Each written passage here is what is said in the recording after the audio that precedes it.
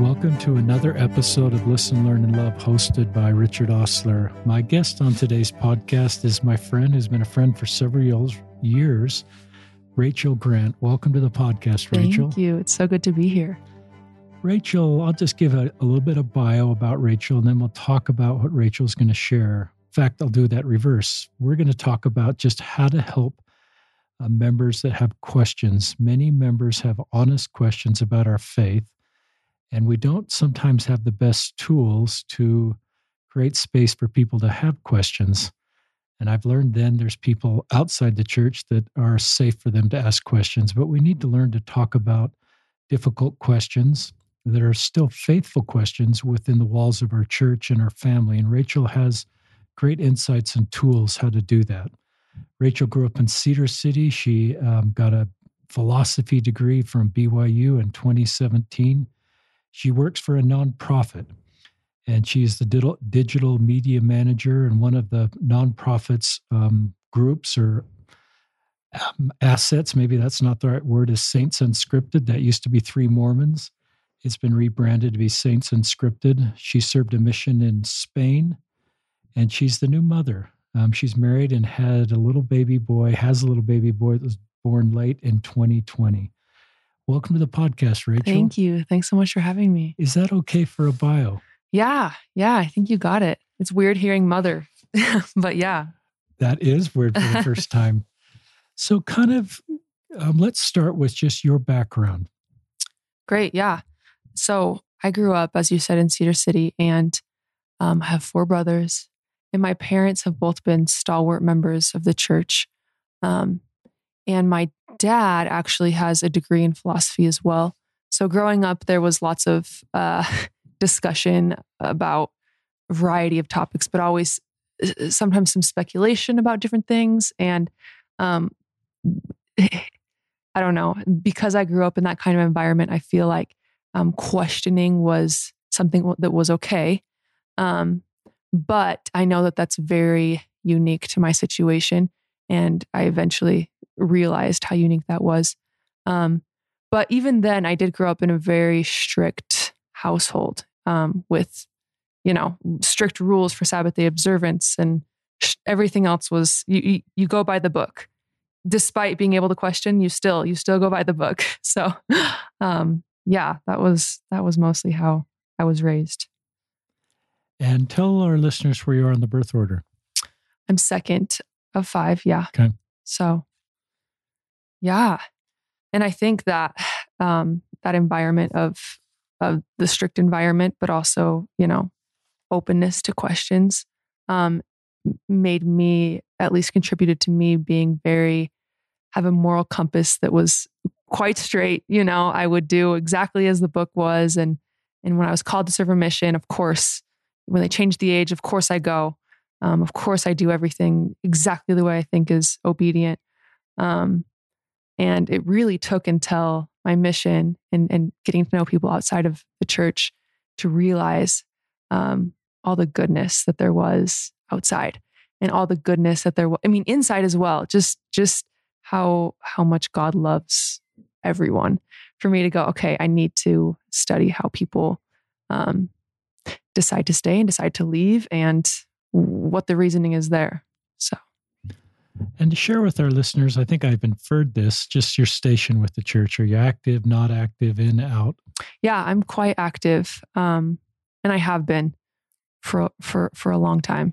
So yeah, I've definitely gone through faith crises. I think it'd be incorrect for me to say that I've stayed, while I've always attended church, there's definitely been times of question, especially because I study so much of material that is contrary to the church. And so, of course, there's questioning for sure, but I've always been active.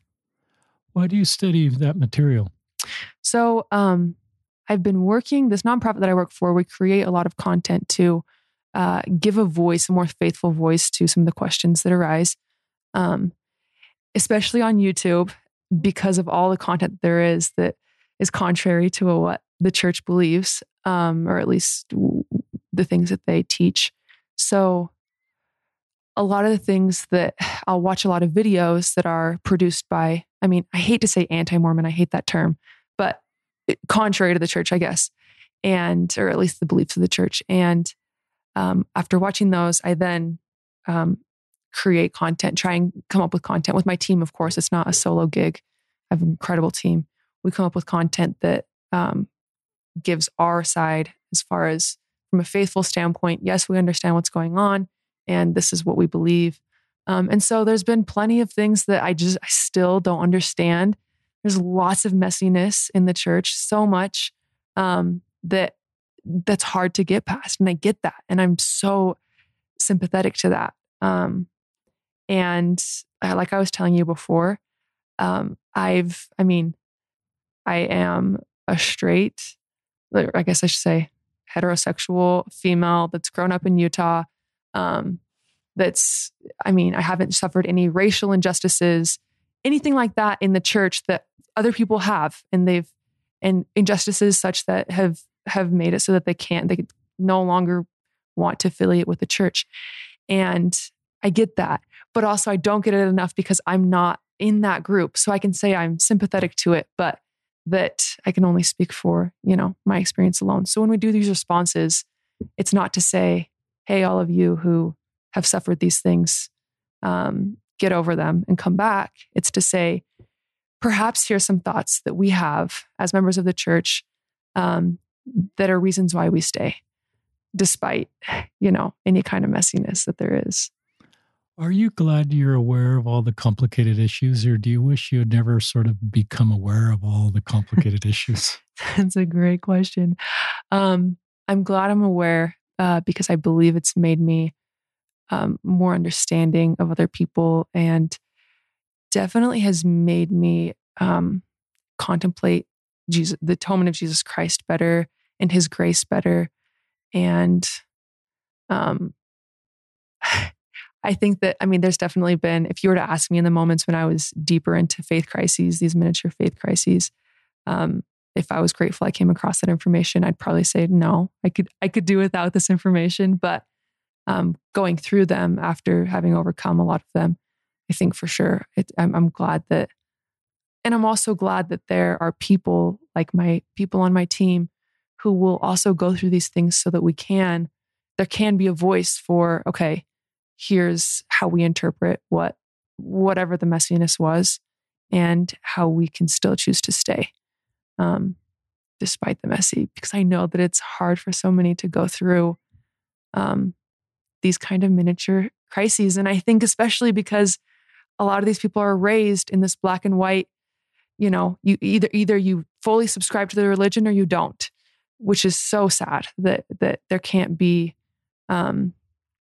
questioning and there can't be disagreeing with certain things that have happened, Really good answer. When someone hears faith crisis, will you just define what that means to you and in your life? Yeah, for sure. I think what it is with my core beliefs, whenever they're called into question, and it's not something that I've considered the question. I haven't considered the question before, and here it's come into my life, and usually without me seeking it. Usually it seems to pop up, and I go, okay, wait, I believe this, or I'm part of an organization that believes this, and suddenly it almost shakes the entire foundation of what you believe. Which is difficult because you put so many principles, so many feelings and emotions onto a core belief that is then shaken. I almost feel like, and I haven't had parents that have been divorced or whatever, but I almost feel like the feeling has to be somewhat similar when your parents or someone close to you, something that you love, starts becoming rocky, and you go, wait, this has been something that's a constant my whole life. How can this suddenly become rocky? What am I supposed to do with this information? It's too much. I don't want to address it. And we don't really have a lot of tools to address it. And so we expect people to not question and to come out and to be okay and to not think about those things, which is also, a whole different topic of difficulty to not even have to confront those things. But yeah, I think we're in a lot of the same spaces. I have gone through a mini faith crisis, as I've shared with listeners. It happened when I was a singles ward bishop, so I kind of recognized the narrative I'd heard about people like me didn't apply because I wasn't sinning. I wasn't not reading my scriptures. Yeah. I was serving a lot. It was one of the most, productive years as far as helping people unto Christ that I'd had in my life since my own mission in England. But concurrent with that, in the same body, I was having a mini faith crisis around some historical issues and some current issues. And it was very difficult. Yeah. And I've learned, like you maybe feel that I'm glad it happened.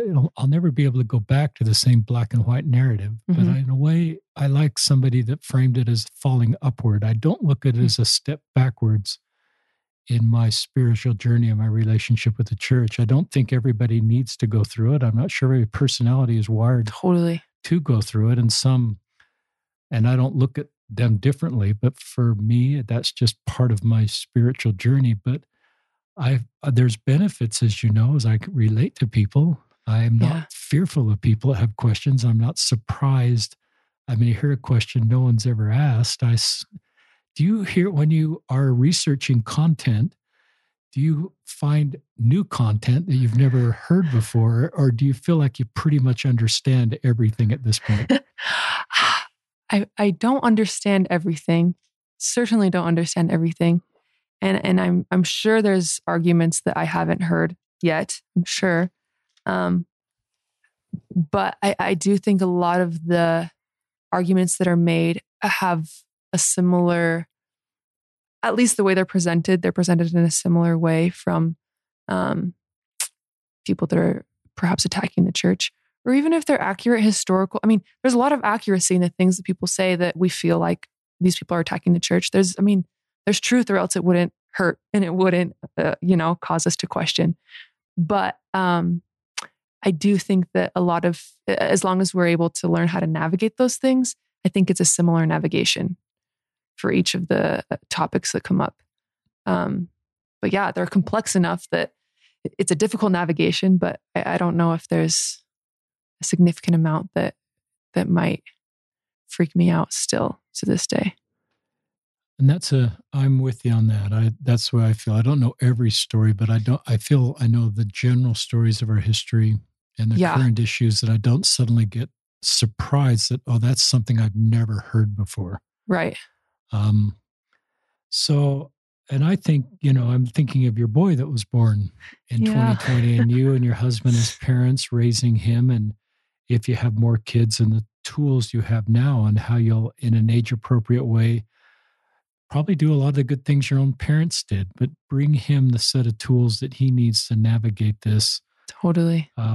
In perhaps a more improved way even than I did as parents. I think that's one of the things that each set of parents, each generation does better.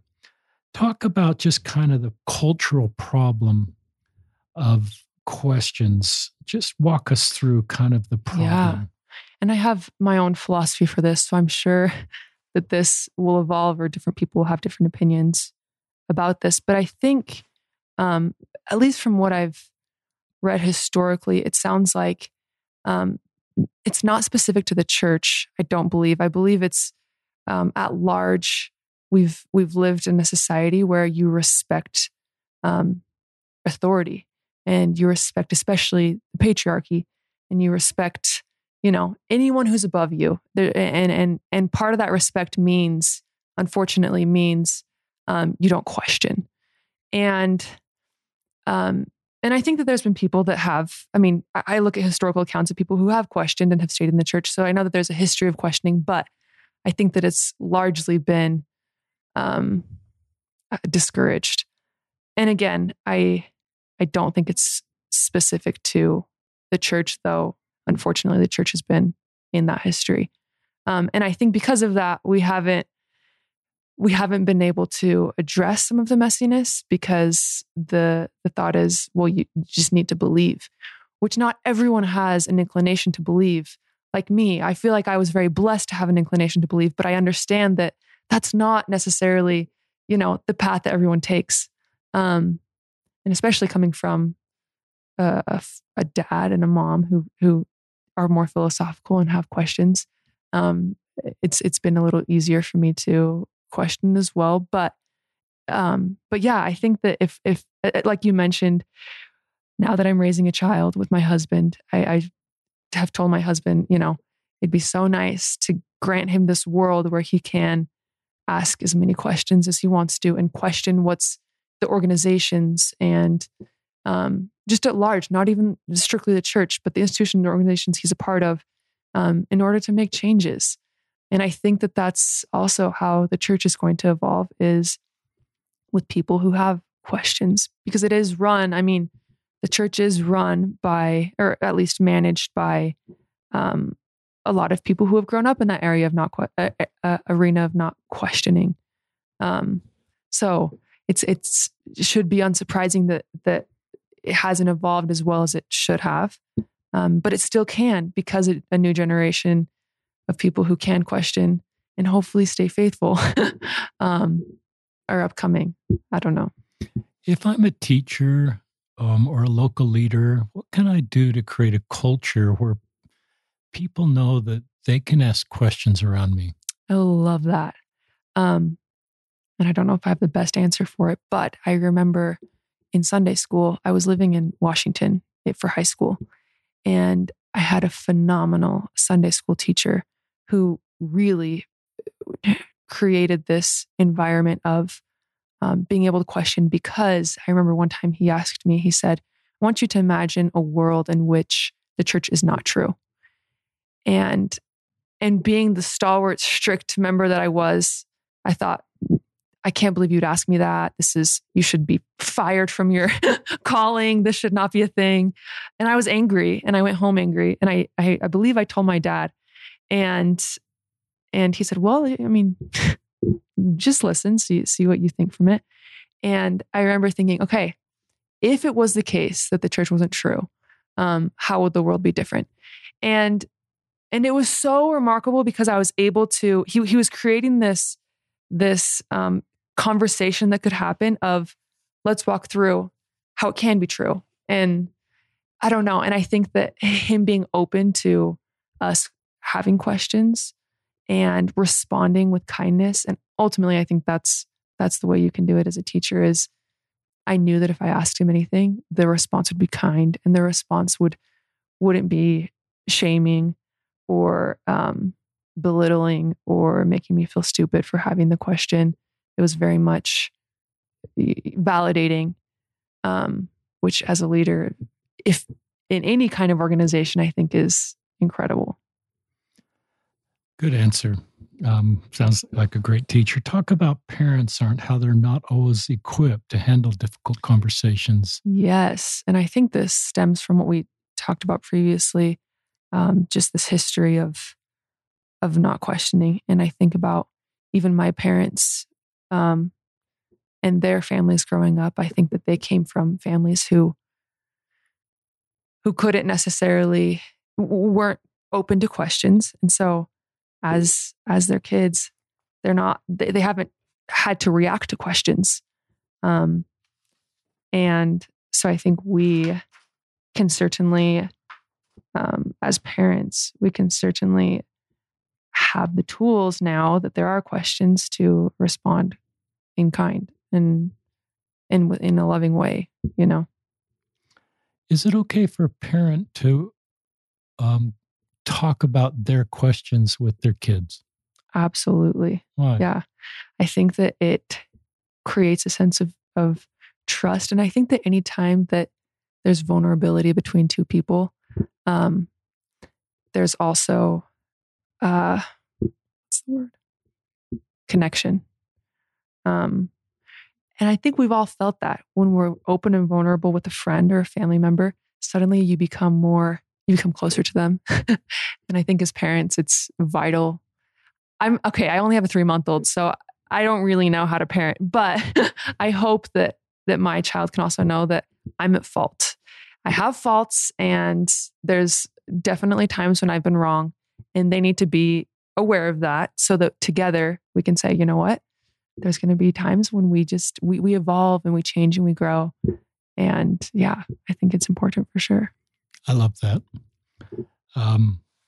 I really agree with that. And I think I didn't understand that principle and maybe still don't, but I've tried to be more open with my kids about my own questions. Good. And because I love the word vulnerability that you used and how that breeds connection.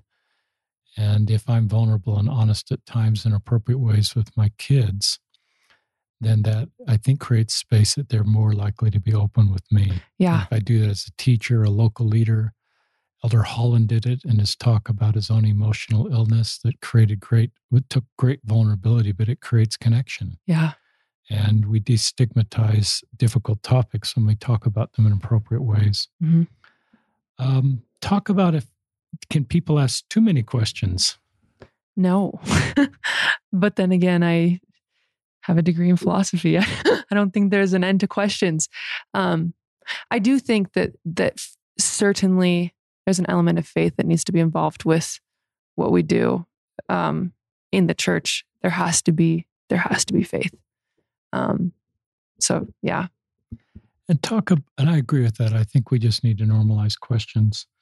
Talk about, how living in a patriarchal society plays into this whole issue. Yeah, I think that a lot of what women have to say in regards to the way things are taught and the way things are run, there's a lot of love and mercy involved in that. And not to say that males can't be loving and merciful as well. I certainly believe that both genders can have, attributes of either. I don't think that they're limited, but I think that having multiple voices at the table allows greater organization of love and kindness and mercy and all the things that are vital to creating a society of strength and questioning and kindness. Have you felt your voice is muted compared to men in our culture? Yeah, absolutely. Yeah. Any examples for us men to know when that's happening and how we can do better? Yeah. And I think it's interesting being a member of the church as a female and having this kind of conversation because it is, from an outsider looking in, it is very much an organization of a patriarchal organization. And I think one way we can do better is instead of talking to women, to talk with women.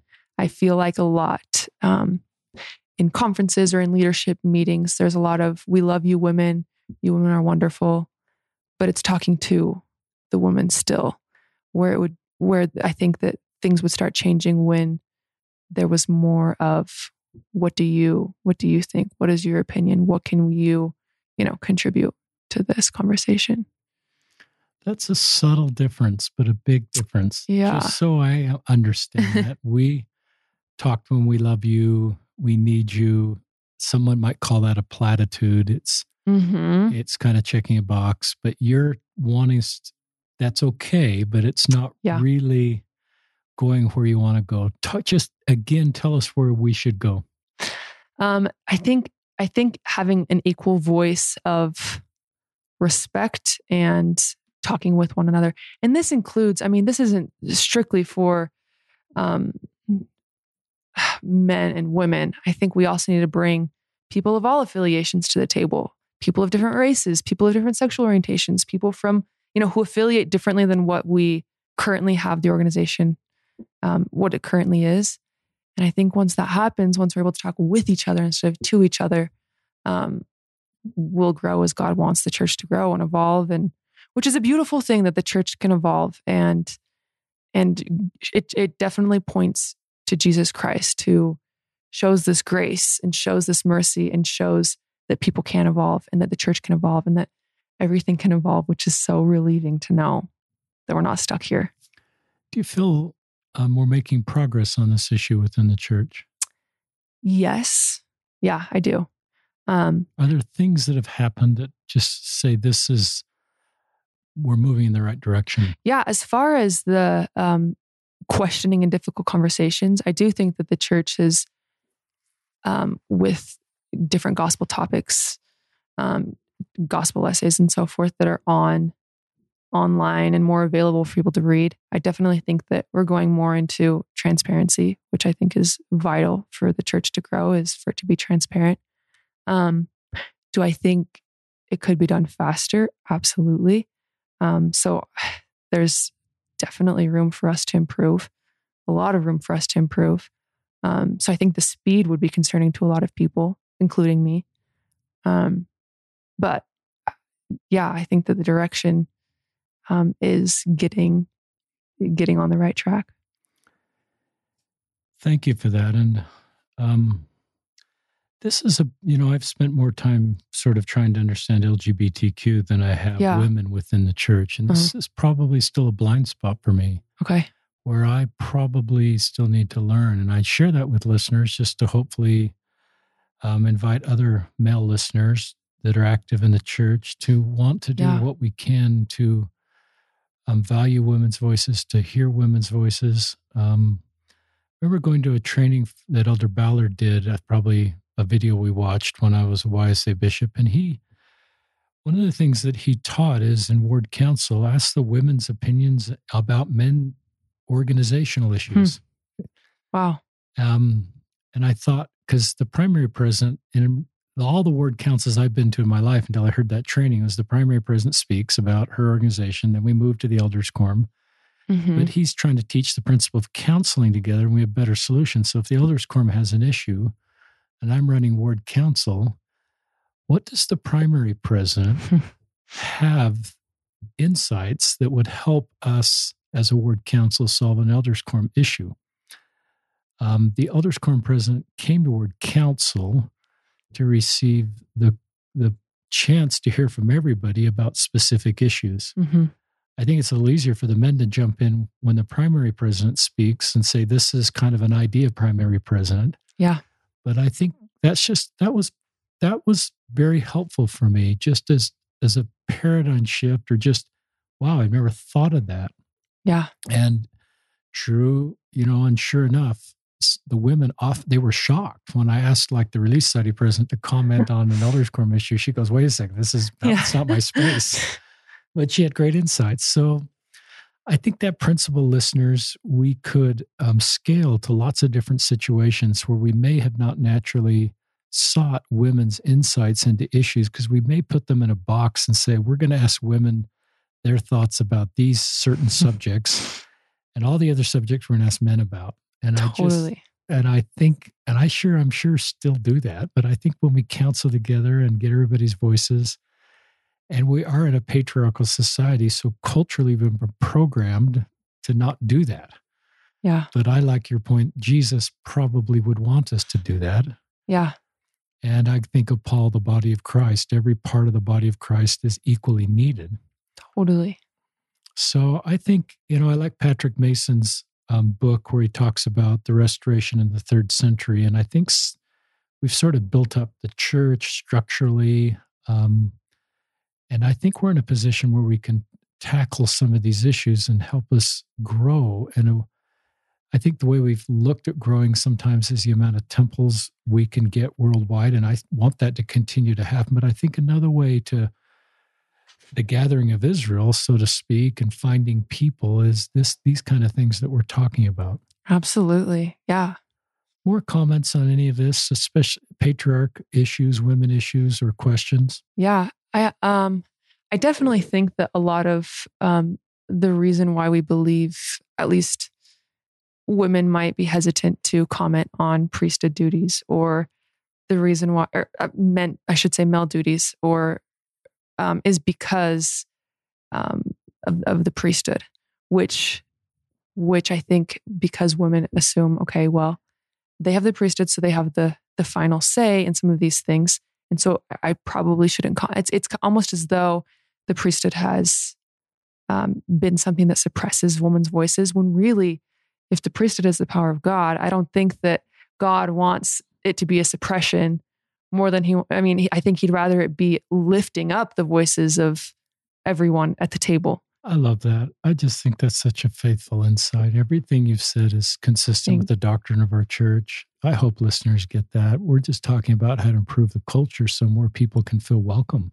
Yeah. And more people can feel their voices are valued. And I just think that's part of what we need to do. I totally agree. And we all need to look inward at times and say, is it I? And am I the one? And I know, speaking for me, I don't know if this is a men thing, but I think men, it's harder to look inward and say, is it I? And it's harder. We like to talk and kind of have all the answers. And it takes humility to just be willing to say, maybe it's me and maybe I'm the one that's muting other voices. And I think culturally we're taught to teach and talk, and we value those attributes more than we value the softer attributes like listening. Totally. I've never been to a training meeting, and I wrote this in my book, where we talked, about how as a priesthood leader to be a better listener. Never in my life. So unfortunate. Yeah. It's part of preaching my gospel, but I just think, and I'm talking right now about listening. It's kind of you've been listening the whole time. But I just, I think that's something we need to do a lot better job of. And listening to people we may not, you have to develop a culture to get some people to talk because they're so used to not being valued or not feeling like their opinion's important. And I've learned that everybody has really wonderful insights. Yeah, I absolutely agree. And I think that because everyone, like you said, everyone has valuable insights. And I think because everyone's relationship with God is so unique and so different, I think that that's another reason why it's so valuable to hear from different people, is because I think a lot of the times we assume that everyone else has, if they're in the church, then they have the personal relationship that I have with God. And if they're out, then they have one that's opposite of what I have. When really every individual in your ward has a completely different relationship with God, as do children with their parents. There's not one relationship that's the same. So I think that provides valuable, based on their relationship with God, that can provide valuable conversation as well. Not even male versus female, but person with God versus person with God, On this question thing, there's a couple statements that are a couple of my favorites. This is S. Michael Wilcox, one of my favorite institute teachers. In some matters, it's better to be intellectually uncertain rather than superficially sure. This will still leave us a great deal to be certain about while maintaining a humility to learn. And then Elder Uchtdorf in a 2020 worldwide training, and I'll just end. He has a longer quote here, but I'll just read the last part of it.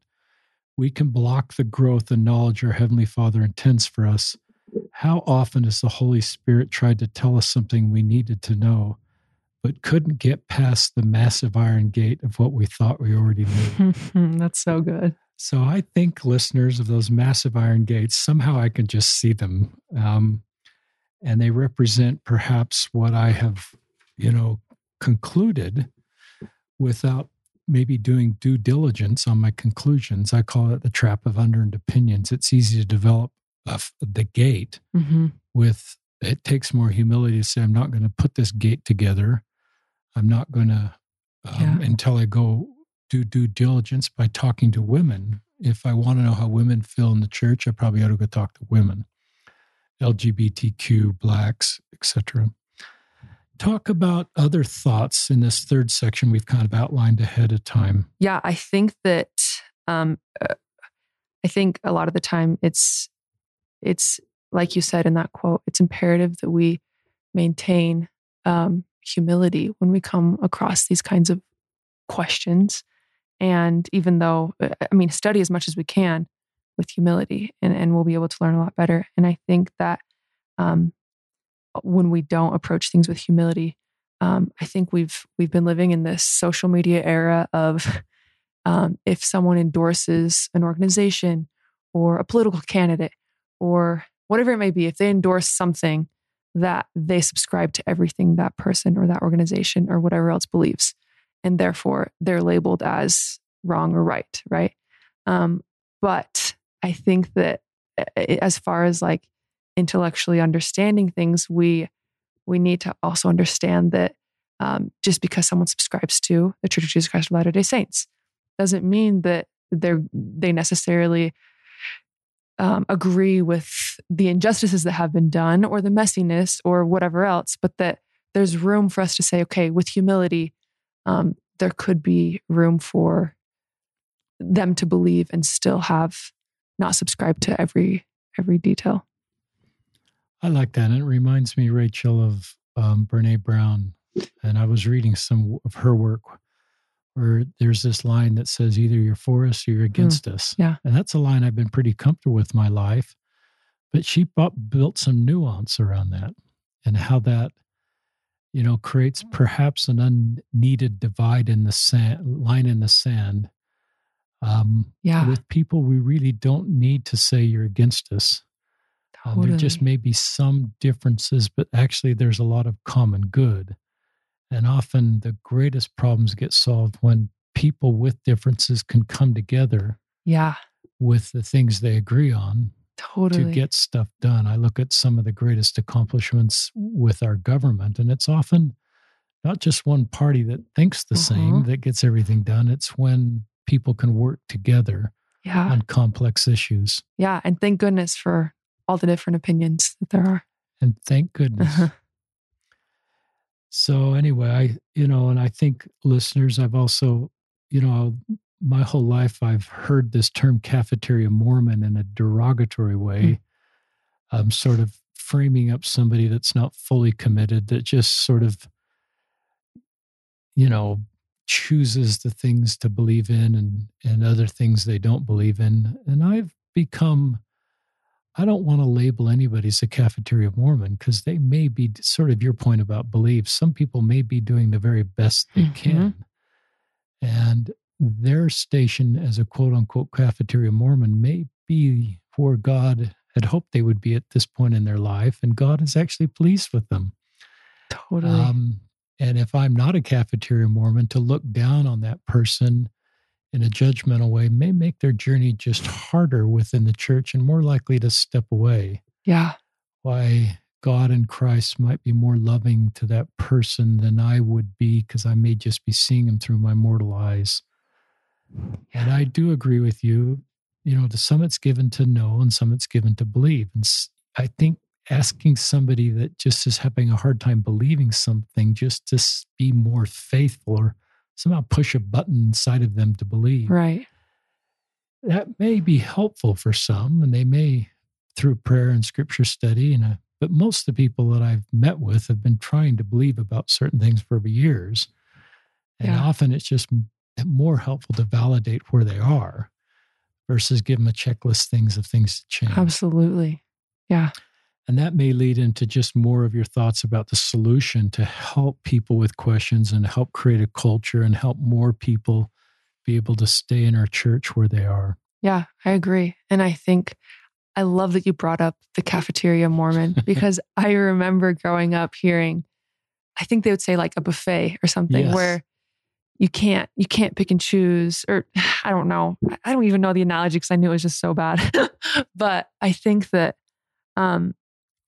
I just think back to my mission, and I'm sure a lot of people might roll their eyes about, thinking back to that time. But there was a time when someone that we had been teaching had, she hadn't smoked for a full day, and it was wonderful. We were just on cloud 9 that she had gone 24 hours without smoking. And I just think about how everyone is on, and it finally hit me. Wow. Like I haven't smoked my whole life. And I don't know if anyone's on cloud 9 that I haven't, and I think, okay, clearly God each individual is so different. Again, the relationship with God is so different, and he's going to applaud your best effort, and your best effort's going to be completely different than someone else's best effort. But I think that that's where the solution comes into play. I think that if we can, allow people to have different progression and different conversations with where they're at spiritually. I think that we can also give grace. If we can give grace to others, we can give grace to church leaders. We can give grace to our bishop who might have offended us, And this isn't to say that anyone who has been offended by a church leader should go and give grace to them right now. I can't speak for anyone's personal experience, so I'm just going to say that right now. But I do think that we have the ability, being children of God, to give grace to people who perhaps who might have grown up completely differently and who might have, I even think of church leaders that have offended me and where I've gone, really? I don't know if I can go back. I don't know but then I think, okay, I really hope people would afford me grace for some of the things that I've said in the past and some of the ways I have been. And I think we can do the same. And having that in mind, we can choose. And this is, again, speaking for myself, really, I can choose to stay with that. Yeah. Talk about inoculation. Yeah.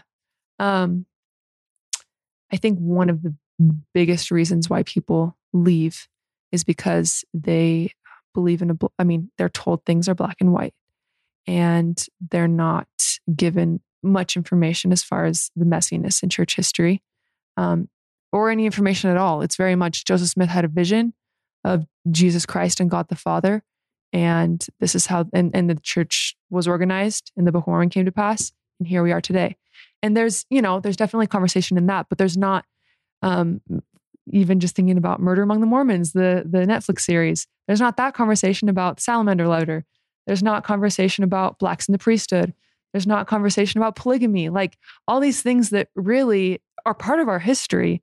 And I think because when people come across these things and believe in a black and white Mormonism, they suddenly go, okay, wait, what am I supposed to do with this information? Whereas if they were inoculated with, a general understanding of this is part of the church history, then I think more often there would be more grace given to choose to stay. And a lot of our audience on Saints Unscripted, just speaking for the channel, they're people who aren't members of the church, a significant amount. And that's cool. Yeah, it's fun. It's super fun. And because of that, it almost gives me more incentive to create with my team, to create content that is, here's the history of the church, so that when they join and they hear things, they've already heard it. It's not going to shake their testimony. Because when we just baptize blindly, like we did on the mission, baptize blindly, then people come across stuff, it shakes them in a way that it shouldn't shake them. Agreed. I love that, Rachel. I love the role of Saints Unscripted, and it's really cool that this platform exists. That's part of a nonprofit that's funded by private individuals. It's not funded by the church, I believe. Yeah. And for those of you that are in digital marketing, it creates, people are searching for LDS and all these search terms out there, and to have your assets coming up and sometimes pushing the negative assets down on the search results is helping more people connect with faith-promoting content. Yeah, hopefully, yeah. And so I think it's a really wonderful thing, and I love the way you're taking on some of these more complicated issues. And I hope we learn to teach this as part of the missionary discussions. And and just we may have to revisit just how we bring people in the church, because it may take a little more time to teach some of this, to give them the foundation that they need to help sustain them as a member post-baptism. So I have great confidence that our senior leaders are revisiting a lot of the things, because a lot of things are changing with missionaries right now. If we had a separate podcast of all the things that have changed for missionaries in the last couple of years, even without COVID, a lot has changed. Yeah. And I would assume that will continue. I'm grateful for Reed Blackburn, who is a listener and a seminary teacher here in Salt Lake City, and was a seminary teacher for our youngest son, Ben. And Ben came home from seminary and talked about blacks in the priesthood. And he talked about gays and Mormons, and Reed showed him the Mormon website and talked about LGBTQ issues. And I was just so grateful that my high school senior son was in that environment, being taught the more complicated issues of our church. And if you're a seminaries and institute teacher, instructor, if I'm using the right vocabulary, thank you for what you're doing in your roles to help build faith by talking about these issues. And I think that I'm really pleased with what I'm hearing, but I think sometimes I almost feel like seminary institutes are doing a better job of this than we as parents or even culturally within our wards are doing. I think we're all familiar with Elder Ballard's comment to in a seminaries and institute training back, I think it was called CS, you need to know the essays like the back of your hand. Yeah.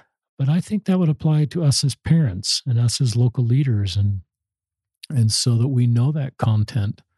The church essays are approved by the Quorum of the 12 and the First Presidency and are great, resources for us. More thoughts on the solution or anything else you want to share with our listeners, Rachel? Yeah, I think if I would say anything as like a final thought that I hope we come to a place where we recognize that everybody comes from such unique backgrounds. And there's no background that's the same as another. And because of that, when we come across difficult history, all kinds of things that might shake us, I think granting these historical figures the same grace that we would hope they would grant us, I think is so important when reading, example, things from Brigham Young. There's been a lot of super controversial things that can be very, challenging as far as faith goes, or you name the topic. There's definitely things that might be shaking. And I think that if we can look at these historical figures with, and not to say that what they did was correct. I hope that I'm not, it doesn't come across as me saying that they're excused for comments, but I do think that we can give a little bit more understanding and grace for these characters. And I think with that, we can really overcome some of the hard historical things, and that we can create a better church moving forward with all of us just assuming that people are really, really trying, and that they all have completely unique circumstances that we will never understand. The only person who does is Jesus Christ, and thank goodness for that, and that he's a judge. Because the only thing we can do is listen. That's great. Share with our listeners your testimony. What is unique about what in your testimony keeps you in the church? I'm glad you asked that. I think it's probably been a while that I've been asked with the uniqueness of my testimony, but I think more than anything, I know that God loves me, and I know that He loves, which first of all is mind blowing, especially thinking of the flaws or the things that I've had to learn, and so. But knowing that He loves me, and knowing that He loves all these people that I don't know, and I might make assumptions about, because I know that He would create an organization that I can feel the Spirit, and that I can learn of His doctrine through the Book of Mormon and through the Bible and the writings of prophets and different leaders and female leaders and all the voices. I know for sure that He wouldn't leave me in the dark. And because of that, I choose to stay, because I know that He loves His children. That's great. How do our listeners find Saints Unscripted? Yeah, so we're on YouTube primarily. That's our biggest platform. We're on Instagram and Facebook. And we have different groups on Facebook depending. We have Saints Unscripted for missionaries, Saints Unscripted for new members, Saints Unscripted for converts, or for new, like people that aren't members of the church but are new to the church. So anywhere. That's great. I will link to Saints Unscripted listeners in the podcast description, but it's great content, and I encourage you to check it out and share it with others. I'm grateful for all the work that your nonprofit is doing. One of my close friends is involved with your organization, and there's a lot of wonderful people in the world doing a lot of wonderful things. And so, Rachel Grant, it's been great to have you on the podcast. It's a beautiful spring day. We're recording this, and we're kind of getting, hopefully, to the end of COVID, so we're feeling a little more hope. We've got a lot of work to do on a number of fronts, but thanks for the work you're doing. I look at this little boy that came into your home. And, I had a conversation yesterday with somebody that maybe had a new grandchild born and was kind of full of fear about that grandchild in this world. But, I think your little boy has been born at the very best time that he could ever be born. Yeah. I look at the progress we're making in so many areas in the world. There's some things that are harder. There's more divisiveness. But I think this is the best time to be born. Yeah. And to be born to a mom and a dad who love them and have the tools and the heart and the perspective and the relationship with their Heavenly Father. I think this little boy, and this is me speaking for all the little boys that are born and little girls that are born right now, I think it's a great time to be born. And I think you younger parents are great parents. And even though you may be worried how you're going to afford all this and some of the fears you have, I think you'll just know how to do this. And I think I love Elder Bednar's talk about fog, and you just kind of take a step in the fog and usually you know the next step to take. And that's been true of my journey. When we started to have kids, we wondered how this was going to work out, how are we going to afford this and all that stuff. And that can lead to a fair amount of anxiety. Anxieties about the future, but hang in there. But I just think it's a great time to be born. Yeah. And maybe I'm talking a little bit more than I used to. No, I love this. But I also think one of the greatest miracles has occurred in my lifetime with the development of the coronavirus vaccine. Mm-hmm. And we have prayed as a church and as a world in the early part of 2021 that we'd have a miracle. And I consider this a miracle, listeners. And I know there's some people that are hesitant to take vaccines, and I don't want to get political on you, but I just feel this is a miracle, and lives will be saved because this vaccine in Utah today, it was announced that every adult in next week can have access to the vaccine. And I just think that's a miracle. When I was aware of coronavirus last March and knew that a vaccine would be kind of the thing that got us to the finish line, I actually thought in my mind I would probably get that in September of 2021 based on everything I knew. And I got my first shot in early March. So I just consider that a miracle. And I just think it's a great time to be alive. We have challenges, but I think we're learning to take the principles that Christ shared in the New Testament in particular and use that to bring us together as the same human family. So this is Rachel Grant and Richard Ostler signing off on another episode of Listen, Learn, and Love.